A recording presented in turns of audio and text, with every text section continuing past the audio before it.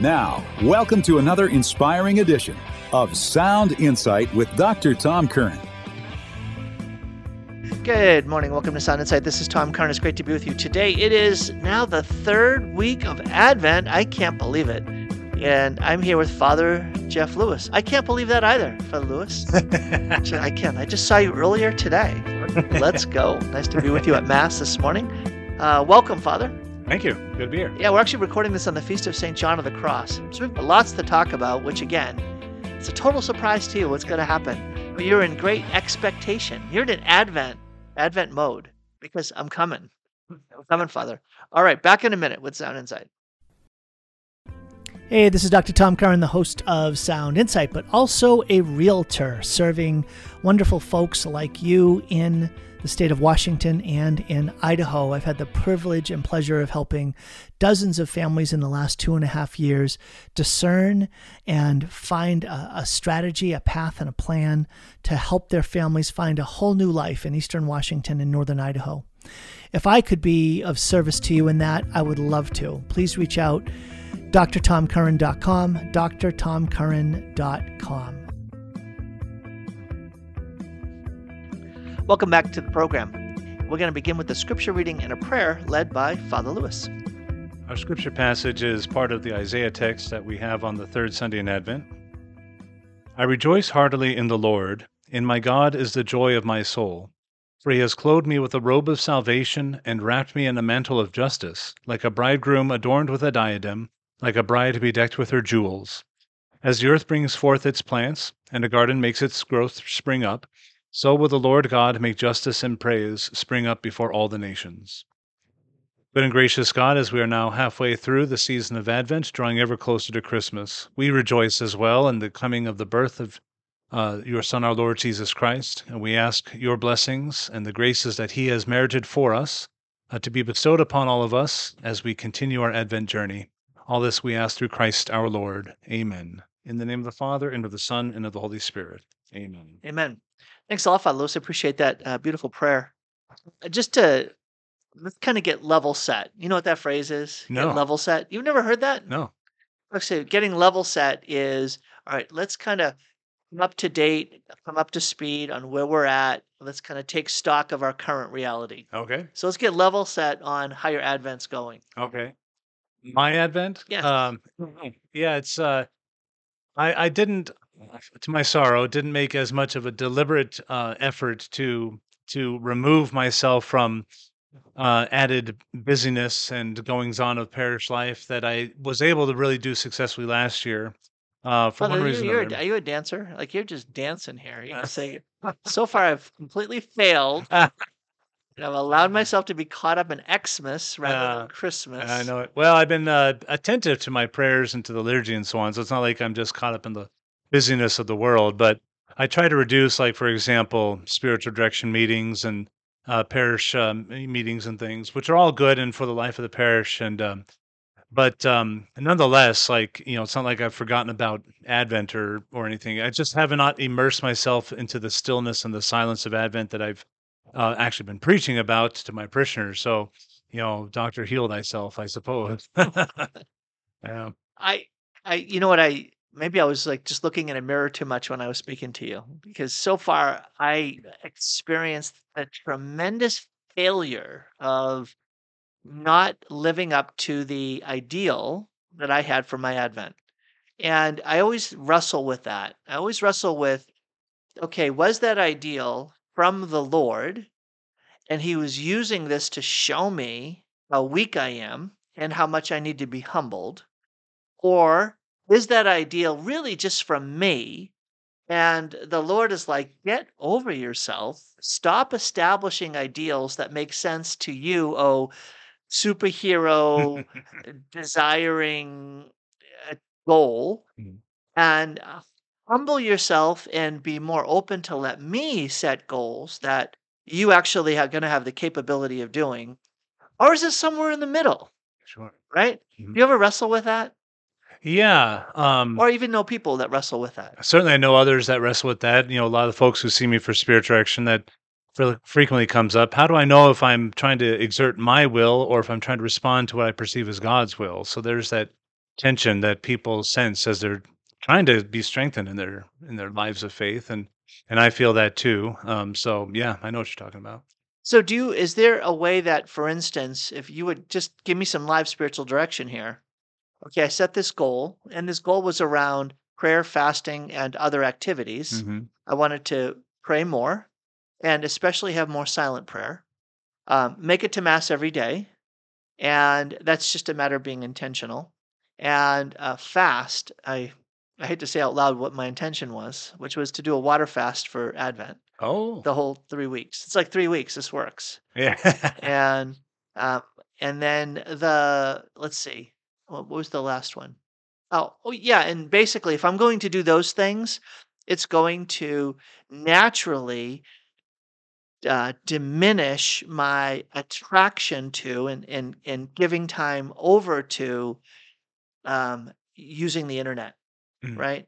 I don't use the internet for bad things, but just even just time on the internet, right? Like, mhm, my most common activity is chess, mm. right?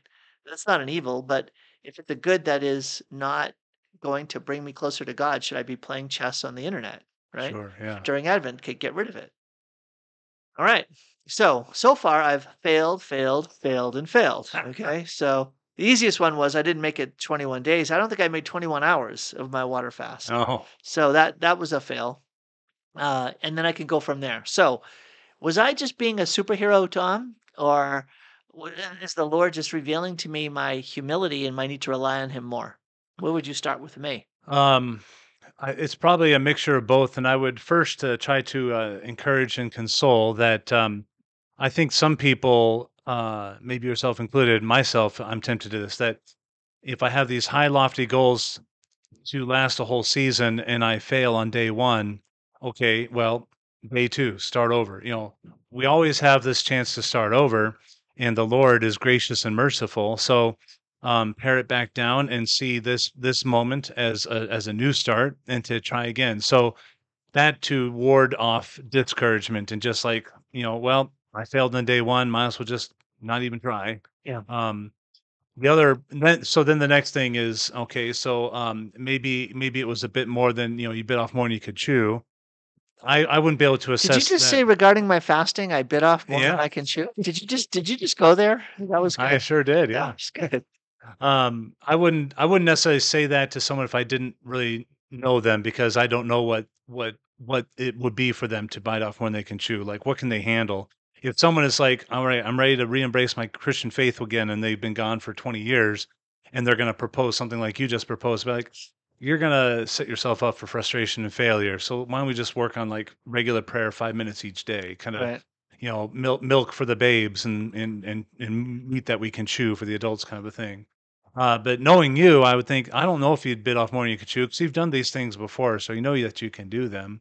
Then the tension is, well, now am I doing them on my own will and inspiration, or is God inspiring me to do something like this? As we're praying and asking the Lord in prayer or discerning, like, what would you have me do? I think that the biggest key to understanding if some proposal we have in mind is what God is going to kind of give His stamp of approval on is what triggers this deep-seated sense of peace in our hearts. Like that just makes sense. Mhm. Maybe I'm filled with anxiousness or uncertainty or whatever about the water fast, but these other ones, okay, those make sense. I'm feeling peace about that. That could be your answer to pursue that, but not this, whatever that may be. And it's hard. I don't know how to describe that sense of peace that only God can give, except to say it's just something that makes sense. And I think that people, if you felt it, you know what I'm talking about, and you'd be able to verbalize it according to how you can describe it for yourself. Mhm. But that's just the best I can do is, Yeah. the sense of peace only Christ can give. I like that. That's good. So to summarize, the first insight is just start afresh. Yeah. Every day, start afresh. I like that. I did that yesterday. Started afresh. I did it again today. Started afresh. Right. So I was at mass this morning. You Ah, saw me.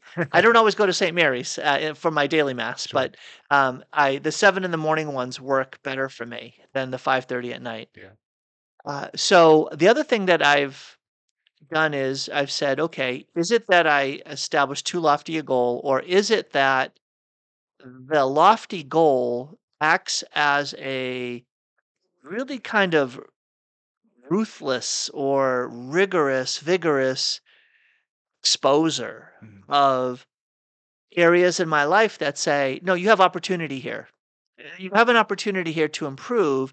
You're not going to achieve those goals. Maybe they are from the Lord if you keep doing that. Mhm. Right. So everything starts with, folks, I don't know if this works for you, but everything starts with what time you go to bed at night. Mhm. And if you go to bed, like with your physiologically in a good condition. And what's happened to me in Advent is I have found myself going to bed later than I intended. And I'm like, well, why?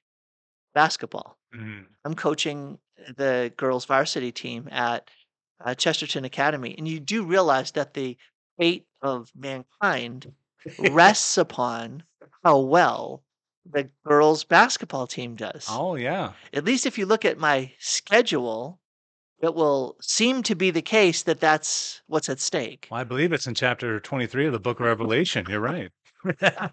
Oh, you're funny. So I would say that I am struggling. What's my struggle? What the struggle that's been revealed is, oh, I want to do a great job for the girls, which is going to be a great thing for the school in terms of culture, and it'll be a great thing for the families that are involved. So, do you know what this is called? A really good rationalization. Are you loving it? Are Yeah. you buying it? Are you buying what I'm selling? No, you haven't mentioned God yet.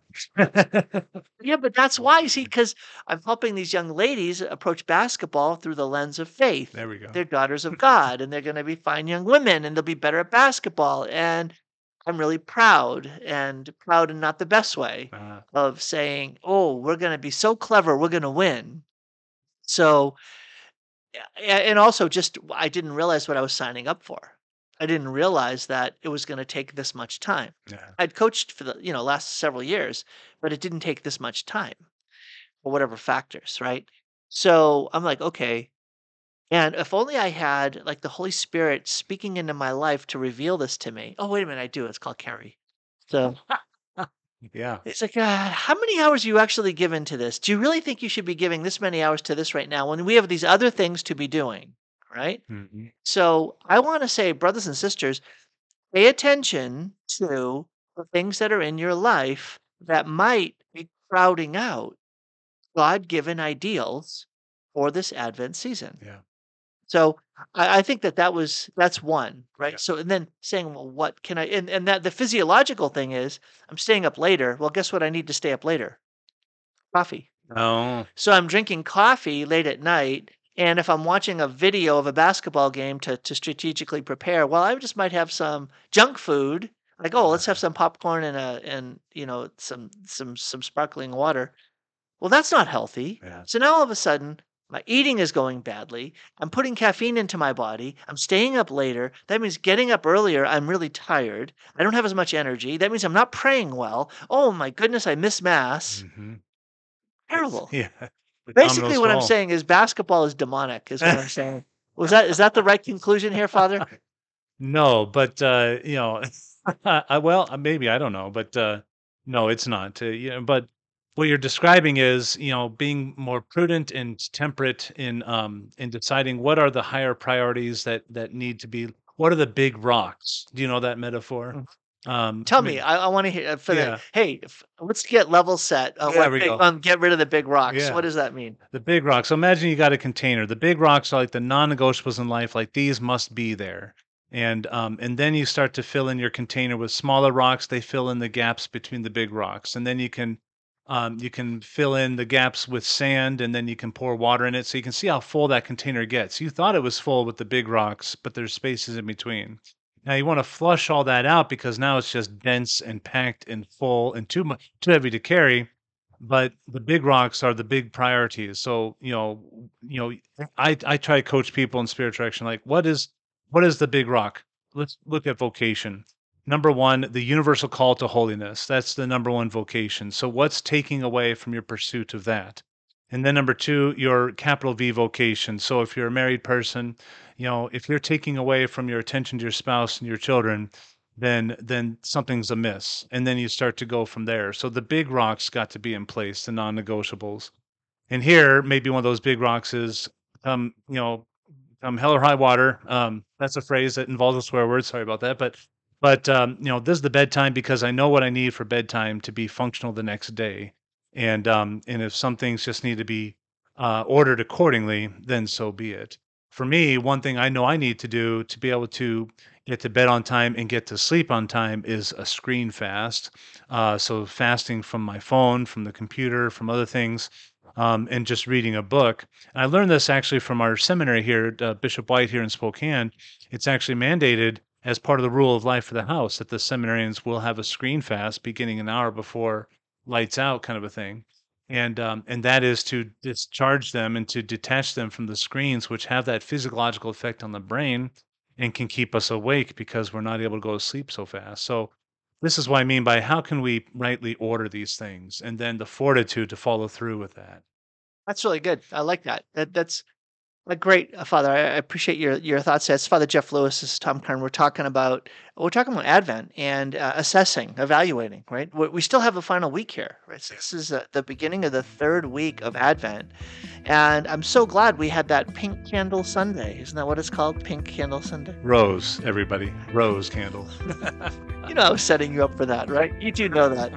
All right. When we come back, we're going to learn a little bit about Rose Candle Sunday. It has a special name. It has a special meaning. And then I've got a couple more questions for Father Lewis today on the program.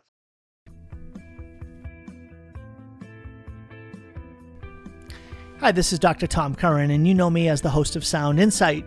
I am also letting folks know that as a realtor licensed in the state of Washington and in Idaho, I love serving Catholic families and others who are discerning a move for yourselves. It's much more than buying or selling a home. It's discerning a whole new life.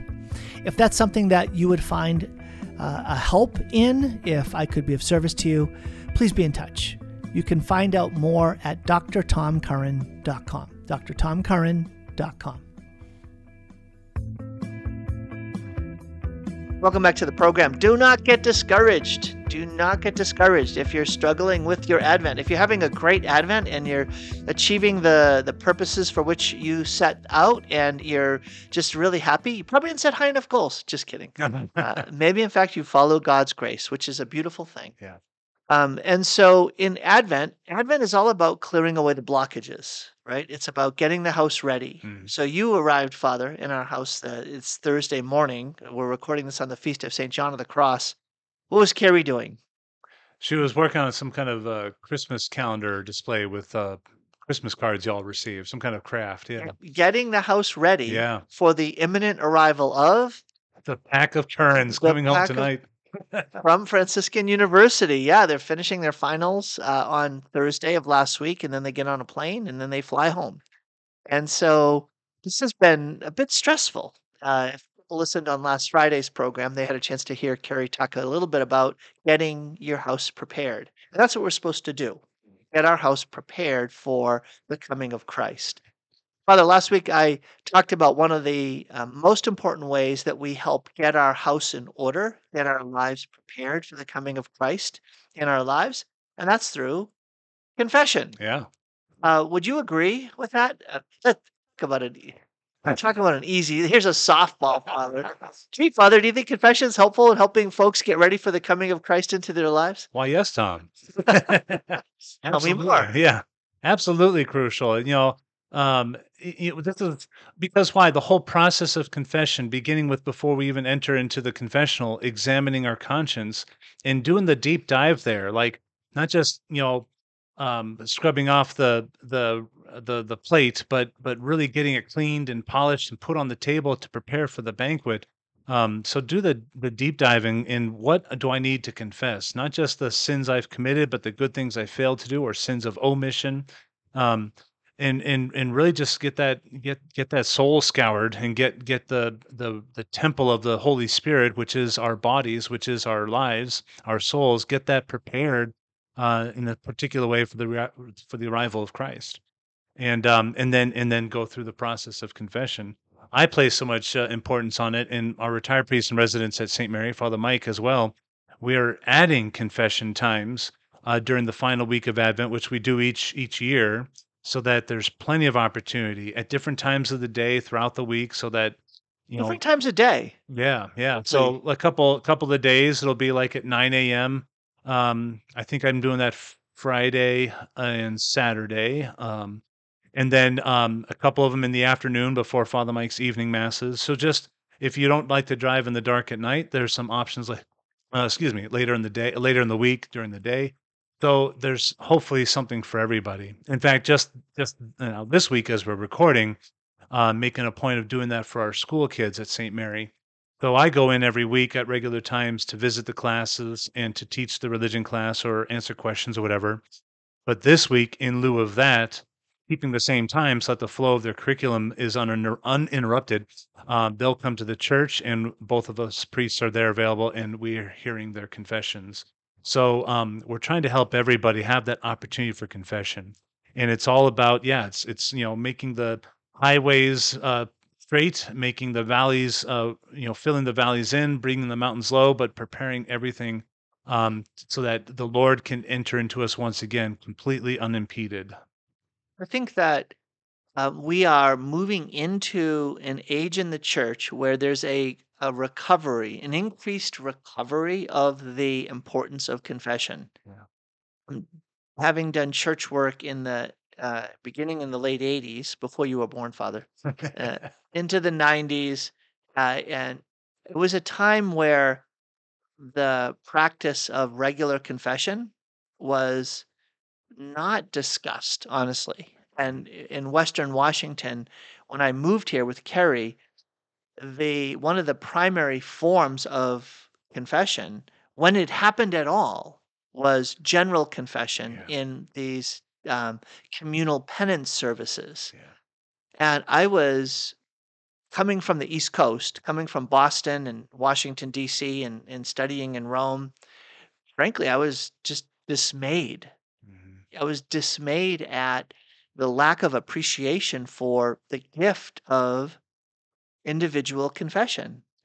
And I just felt like so many Catholics were robbed a of an understanding of the gift of this sacrament of healing. Mhm. What's your sense of the faithful today around an understanding of this sacrament and the utilization of it?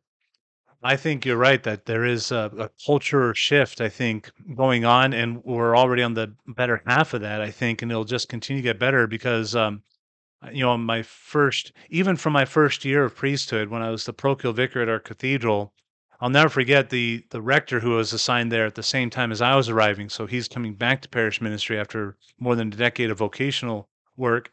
But he had already planned like time away because he thought he was still going to be vocations director. And so anyway, it was me running the show, and I step out to hear confessions on on my first day of work, and which was a Saturday of that particular year in 2011, and and I look, and there's already a line down the wall of the cathedral, and it's just me, and I'm like, well, here we go, and went in there, and so that was an indication to me that there is a culture shift because when I was growing up, it was only like the penance services, Mhm. and so, which always was strange to me, because like you don't want to go to confession because you're ashamed someone will see you, but then you'll go to a penance service where everyone can see you. So I just never understood that mentality. But and then when I was made pastor of a small rural parish, even though it was a small rural parish, had many opportunities for people to go to confession any given week or month, and it was regularly engaged, I thought. But now at St. Mary, we have 3 hours every week of hearing confessions scheduled, and more often than not, it goes beyond the hour. Just last night, as we're recording, it's a Thursday. Last night we have confessions Wednesday afternoons, 4:30 to 5:30, and Father Mike hears the confessions, and he probably went about 10 minutes over, and that's like the norm. And so I think it's that, and I had to add confession times to our weekly schedule to accommodate, and they're getting filled up. And it's not like we're sitting there talking for 10 minutes giving spiritual counsel. I mean, with my school kids, because there's so many of them, like they're done, and I'll be like, "Okay, for repentance, do this," and I'll say an act of contrition, like, that's it. and they're still coming. Maybe that's why they're coming. I'm not giving a lot of talking or anything. Like, well, this guy's easy. Go to him. Yeah, my kids, my family, a lot of my family go to you for confession, and they don't think you're too easy on them at all. Is the right word enjoy? Can you enjoy going to confession? I They, think so. they, they're drawn Hmm. to go to confession to you, rather than maybe stay away. And that's one of those things where, boy, do I want to go to confession to someone who sees me and knows me, right? Right. That and the fact that you're someone that my kids are like, "No, can I go to confession to you right now?" Mhm. How many times have you been hijacked coming to our house to record a radio program, and it's like you got a line waiting outside the door. Oh, Father, currents. father, father, father. Currens are checking the box one after the other, going to confession to you, which it's so cool. Yeah. So if you want father to hear confession in your house, you got to invite him to a radio program. There you go, or dinner. That'll work. And actually, that's going to lead me to the question in a few minutes here that I'm going to have for you, and I'm going to tee it up so you can have a chance to think about it. What do I get for my priest for Christmas? Okay, so think about that. Okay, you're smiling like you've already got the answer. So be careful, because whatever you say, you're going to get 13 of. So be careful. Um, so I think Aquinas, and I quote this in my book on confession. He has like 16 aspects of the act of confessing. Like, what ought the act of confessing look like? What are the attributes of the act of confessing? Isn't that cool? Yeah. And one of them is that it ought to be plain, Hmm. meaning specifically in the act of confessing, it's about accusing oneself. It's about bringing out into the open what I'd rather keep hidden. Yeah. Now, I'm bringing this up because you mentioned, why would people want to go to a communal penance service? Well, the answer is, I think in part, because I can avoid coming out into the open. I can stay hidden in the crowd. And Okay. so Aquinas says sometimes you can hide your sin in the act of confessing it.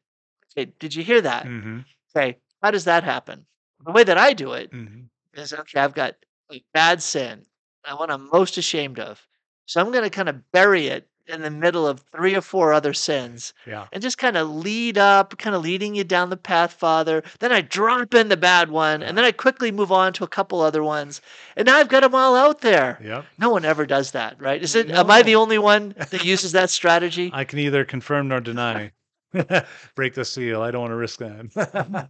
But I I think that think that I that is a suspect way it's people common. talk. I think Yeah. that's a way people will confess. I'm not saying when I confess to you. I'm just saying that that's a phenomenon Yeah. that people will use. I mean, Aquinas identifies it in the 13th century, Yeah. right? That Yeah. when we go to confession, the idea is be plain about it. Bring Yeah. out into the open in simple language. By the way, do people have to? How many details do people have to give you in order to accomplish the act of confessing?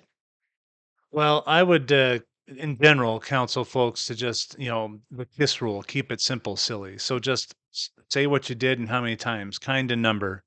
I don't need the context. I don't need the details. If I feel like I do, so some might say, I committed a sin against the sixth commandment. Okay. I'm gonna need a little more detail than that because are we talking like actual adultery, which is pretty serious and affects your relationship with your spouse? Are we talking about like a lustful look at somebody that you entertained? I mean, both are sins, and there's a difference in severity here. So that's where that's an instance where I might say more detail. Hmm. But some people try to couch it in a context. That's another way where they'll hide the sin itself. Is they'll couch it in the context. They'll tell the story, maybe even try to justify it because of this or that or the other. And no, just kind of number. If more detail is needed, trust that your confessor will ask for the detail, and hopefully in a prudent manner. And so, yeah, that's what I would counsel. I don't assume I need less detail. Less is more.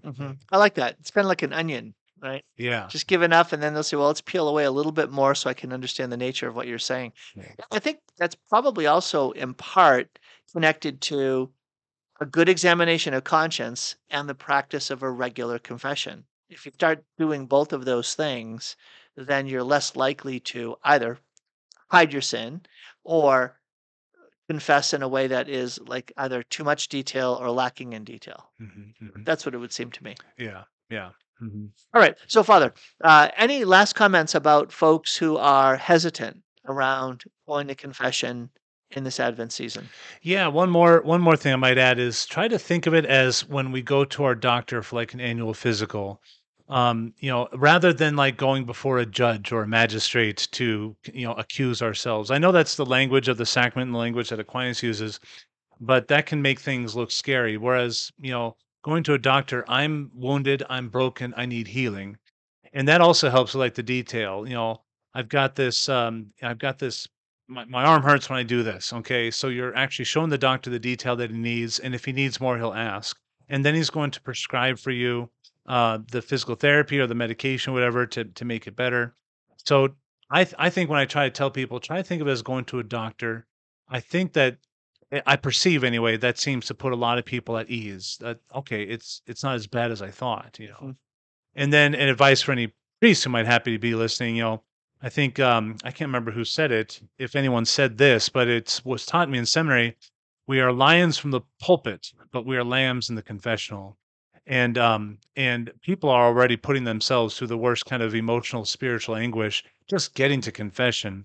Not that I need to be soft and easy on them, but I'm also not going to be barking at them or anything like that. Like they're already punishing themselves. I'm just here to receive them and to guide them to Jesus through the sacrament to bring them healing. Mhm. Yeah. St. John Chrysostom. Oh, good. Yeah. There we go. There we Getting go. the doctors of the church. Yes, that's very wise of you. That's Father Jeff Lewis with me today. Father Lewis, we are up against a break, and when we come back, we're going to ask about what do I get my priest for Christmas? That is a question, right?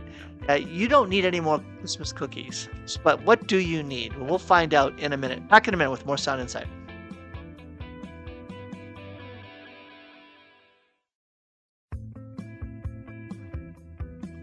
Welcome back to the program. So, Father, we're going to have a little extra time here. We really want to explore.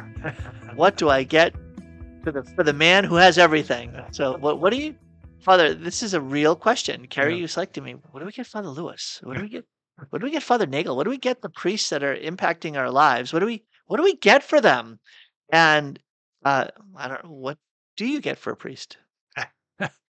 Well, I'm prepared to receive the fullness of your laughter here, but the thing that would be most helpful for me is money. And people are like, "What? That's the most boring thing ever. You can't personalize that and all that." But I have my reasons because, here in Spokane, we've got a Catholic gift store called Coffers, and sometimes they'll give their priests a gift card to Coffers. But believe me, if I needed something from Coffers, I would have been there by now to get it for my ministry or for myself. And so anything beyond that, we'll put it to use for the parish or a gift card to Barnes and Noble, books. That's money in a plastic card form. Money is just the most flexible thing. Certainly, we don't need booze or cookies because we're going to get that anyway. I mentioned on a homily 2 weekends ago that I'm loving me some Christmas cookies, and now I'm going to get just pallets of Christmas cookies. I'm sure sent my way, and we don't need that.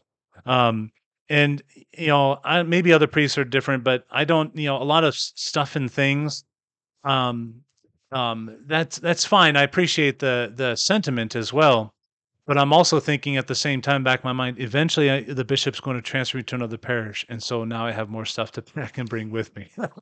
And so maybe I'm just a little overly practical as far as those things. I think that what a lot of priests like are not like stuff and things, but things that will offer like an experience. So a gift card to a restaurant, maybe, because that's it's food, so that's good. It's an experience, things like that.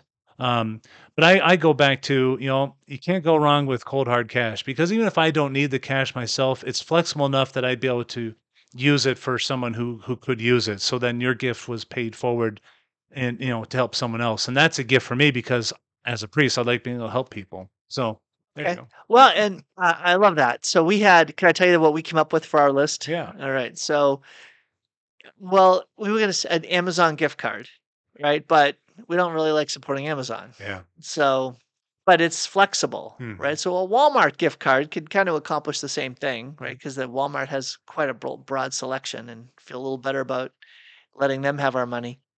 um, uh, the experience thing. So that still might come, and you have to act surprised if it happens. Either giving it to you or taking you to an escape room, Oh, that'd be because cool. we know that you've done escape rooms at St. Oh, lots. Mary's. Yeah. So, would you? We're happy to like just give you, hey, you and 5 priest buddies go do an escape room. Yeah. That's one option. The other one is you and 4 of your favorite Curran kids are gonna go do an escape room. Yeah. All right. So, do you have a preference?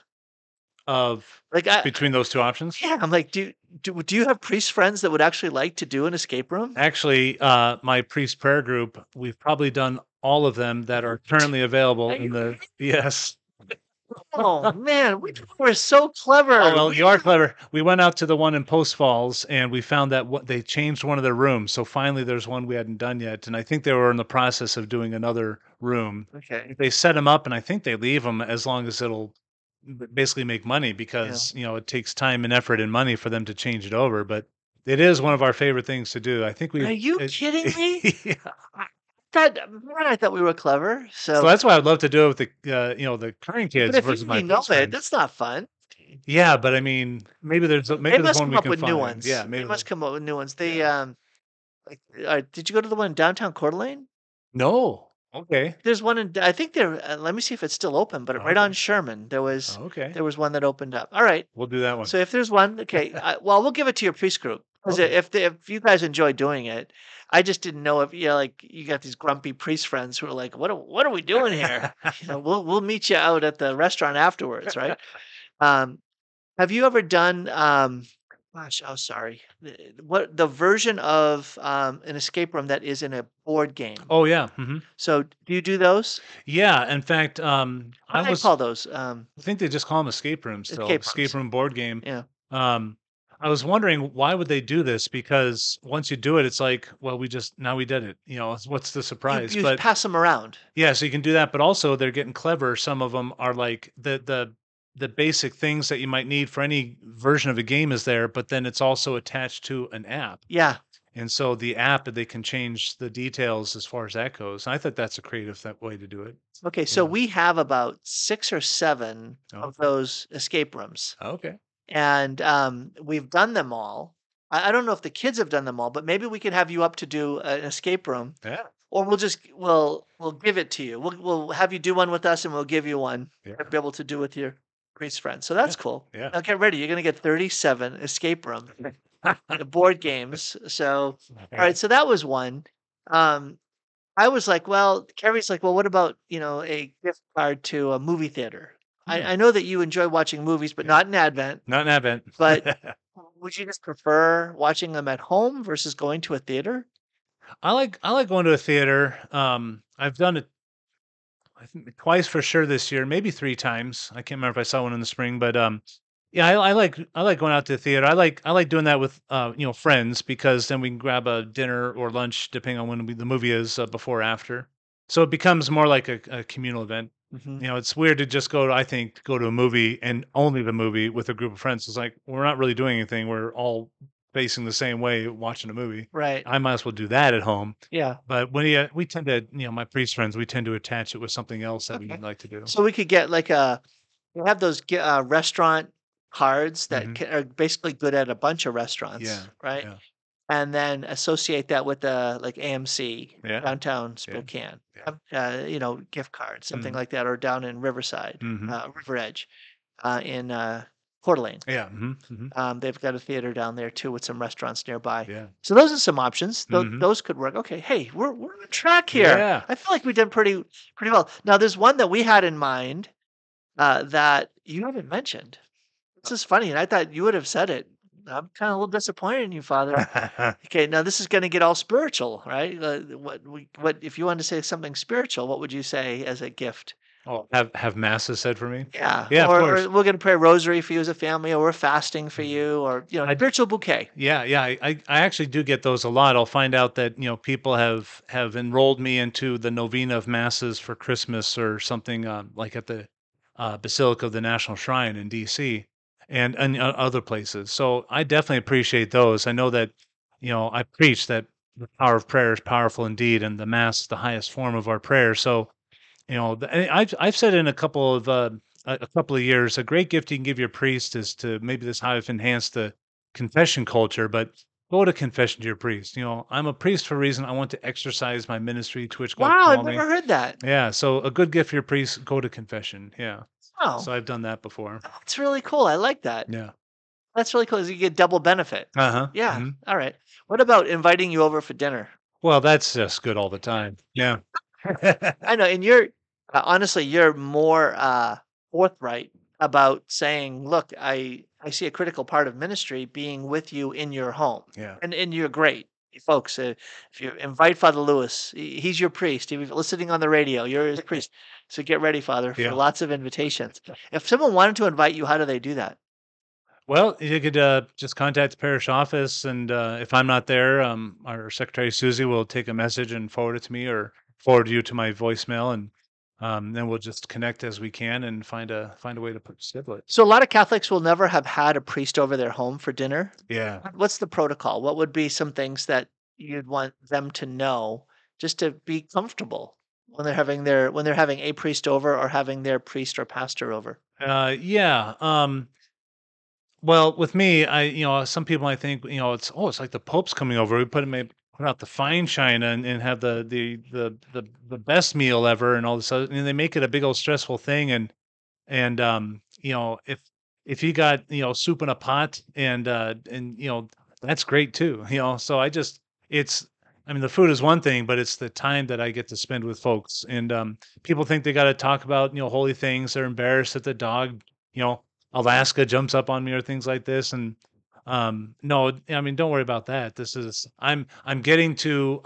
I've been privileged and I'm being honored to be a part of your family for one evening. So as the family goings on proceed as they do, I get to be a part of that. It's not like when Maria von Trapp showed up and line all the kids, state your names. We don't have to do anything like that. Mhm. In fact, one of my parishioners, the first time I went to their house, the kids were very little at that time, and they were, I thought, a little too comfortable. I mean, they just met me. I'm at home for the first time. They're all climbing up into my lap and on my shoulders and everything else. And I was like, get off of him. What are you doing? He's never going to come back now. Mhm. So that was great. Well, and that could be someone who's comfortable, like Yeah. they've had priests over before, hmm right? So my kids are not shy around you. They're No. not shy around priests. So they're like, hey, some of my kids, John Luke, he's like, what's up? No. Hi, Father. How are you? Right. This was when he was younger. Uh-huh. What's up? Like, that is not how you address a priest. So should folks refer to you as Father Lewis or Father Jeff?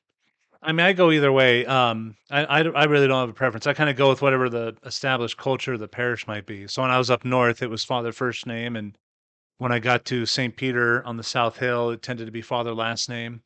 And at St. Mary, I find it's kind of a mix. But for the sake of the kids in the school who call their teachers Mr. and Mrs. last name, I go by Father Lewis for the consistency for the kids' sake, at the school, and therefore it kind of permeates out to the whole parish. So I find that most parishioners are Father last name, but Mhm. I I'm I think other parishioners, other priests might be a little more. Um, they might have a stronger preference as far as that goes, but not me so much. So I last comment on that. There's a generation of priests, the one before you, that I think wanted to like maybe strip away that sense of calling someone father last name Uh, was distancing. mm, And so there was a desire to say, I'm with you, I'm among you. It's like, kind of like Augustine, right? yeah, With you, I'm a Christian, for you, I'm a bishop.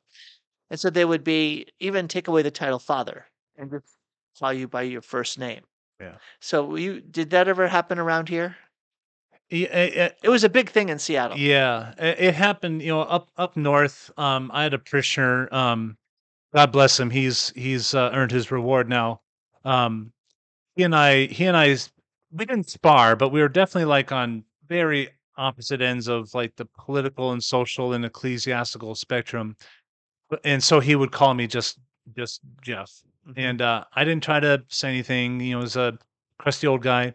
but I took it as a point of honor and respect that I whatever I've done, I was able to earn his honor and respect. When as he was dying, I went to anoint him. He called me Father Jeff, and didn't make a big production of it. That's just what came out. So I remember that very, very fondly. And so anyway, but that's one of precious few. Some people will let it out kind of accidentally, and maybe it's folks that knew me as a seminarian and now know me as a priest, so it just kind of slips out. But I don't make a big thing of it. I think it's if some people are going to, I guess, be that casual about it. Me making a big deal out of it is it hasn't felt like it was the prudent thing to do, try to correct them in the moment kind of a thing. And it ends up being a big nothing burger most of the time, so it hasn't been an issue. Yeah.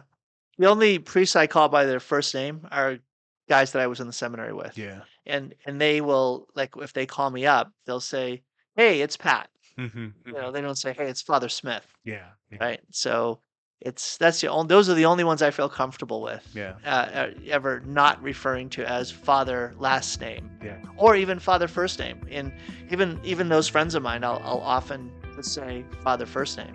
Hmm. So interesting, huh? Yeah. All right. Well, we're up against a break, Father. When we come back, more Sound Insight. Please stay tuned.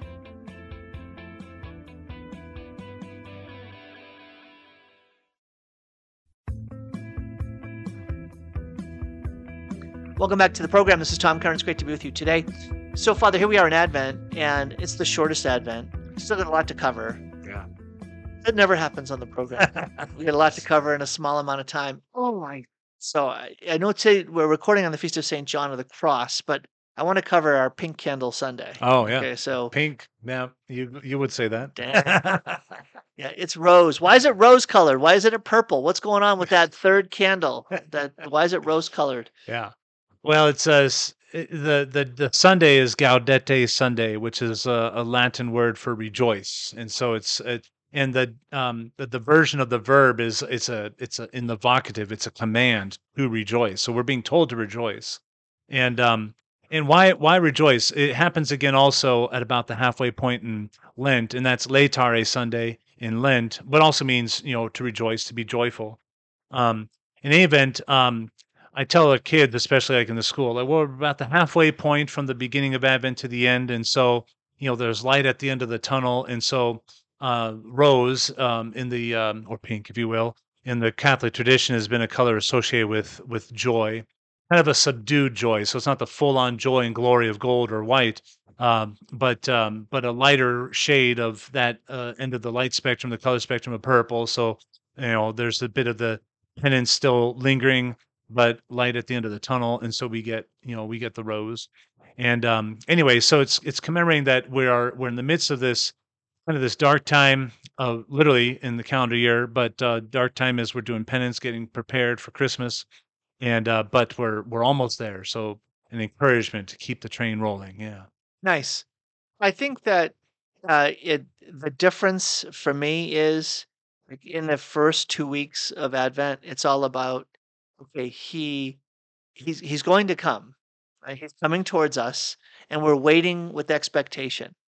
But there's something different about saying, "I'm rejoicing," because you typically only rejoice when what happens? When something When arrives. he's arrived. Yeah. But there's that radical sense of confidence that I'm rejoicing now. Hmm. I'm rejoicing right now, even though he hasn't come, even though I don't hear his voice, even though it's not like, oh, he's in the distance, this little figure, and he's coming. But that radical hope that says, I'm actually functioning in the act of rejoicing rather than anticipating. I'm rejoicing. And it's proleptic, right? It's that whole prolepsis again. Hmm. It's the coming out into the open of something that is real but in a hidden state.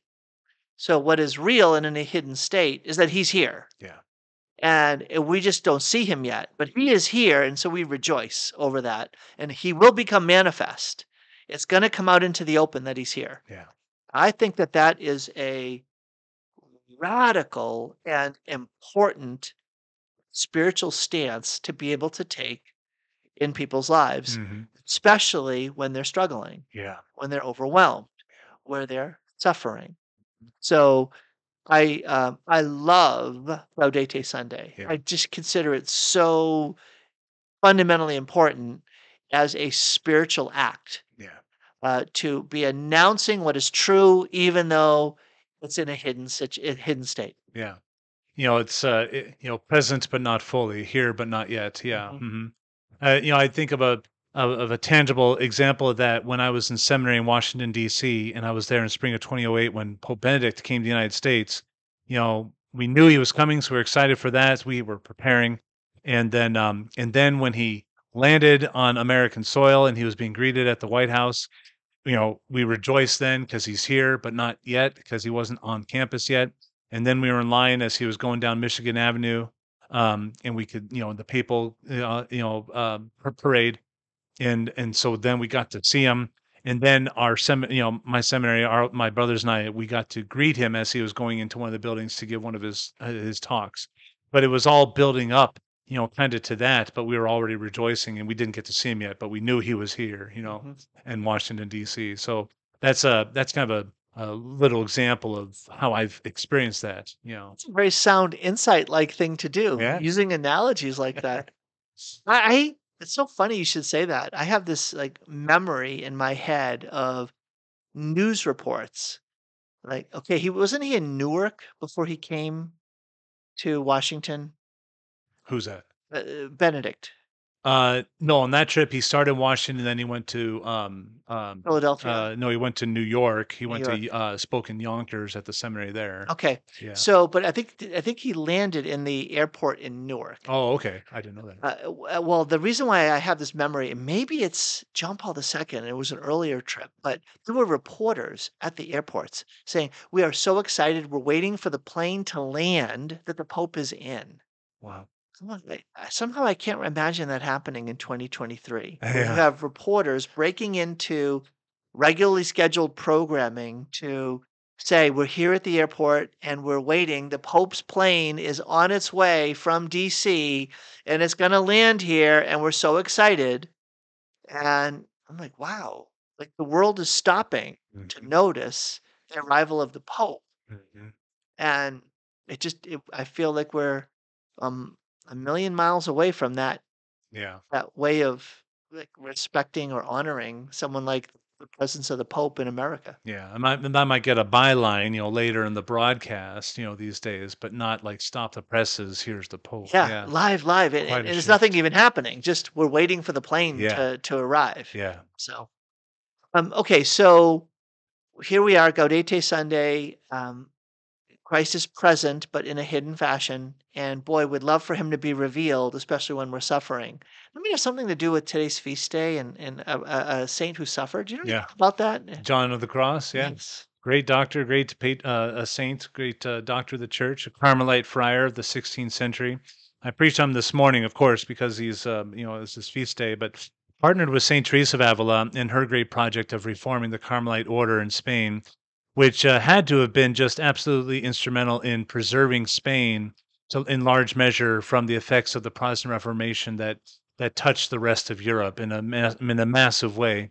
But Spain largely, as I understand it, largely untouched by all that. But he had great heroic Spanish saints at that time. Those two, Saint Ignatius, and so on.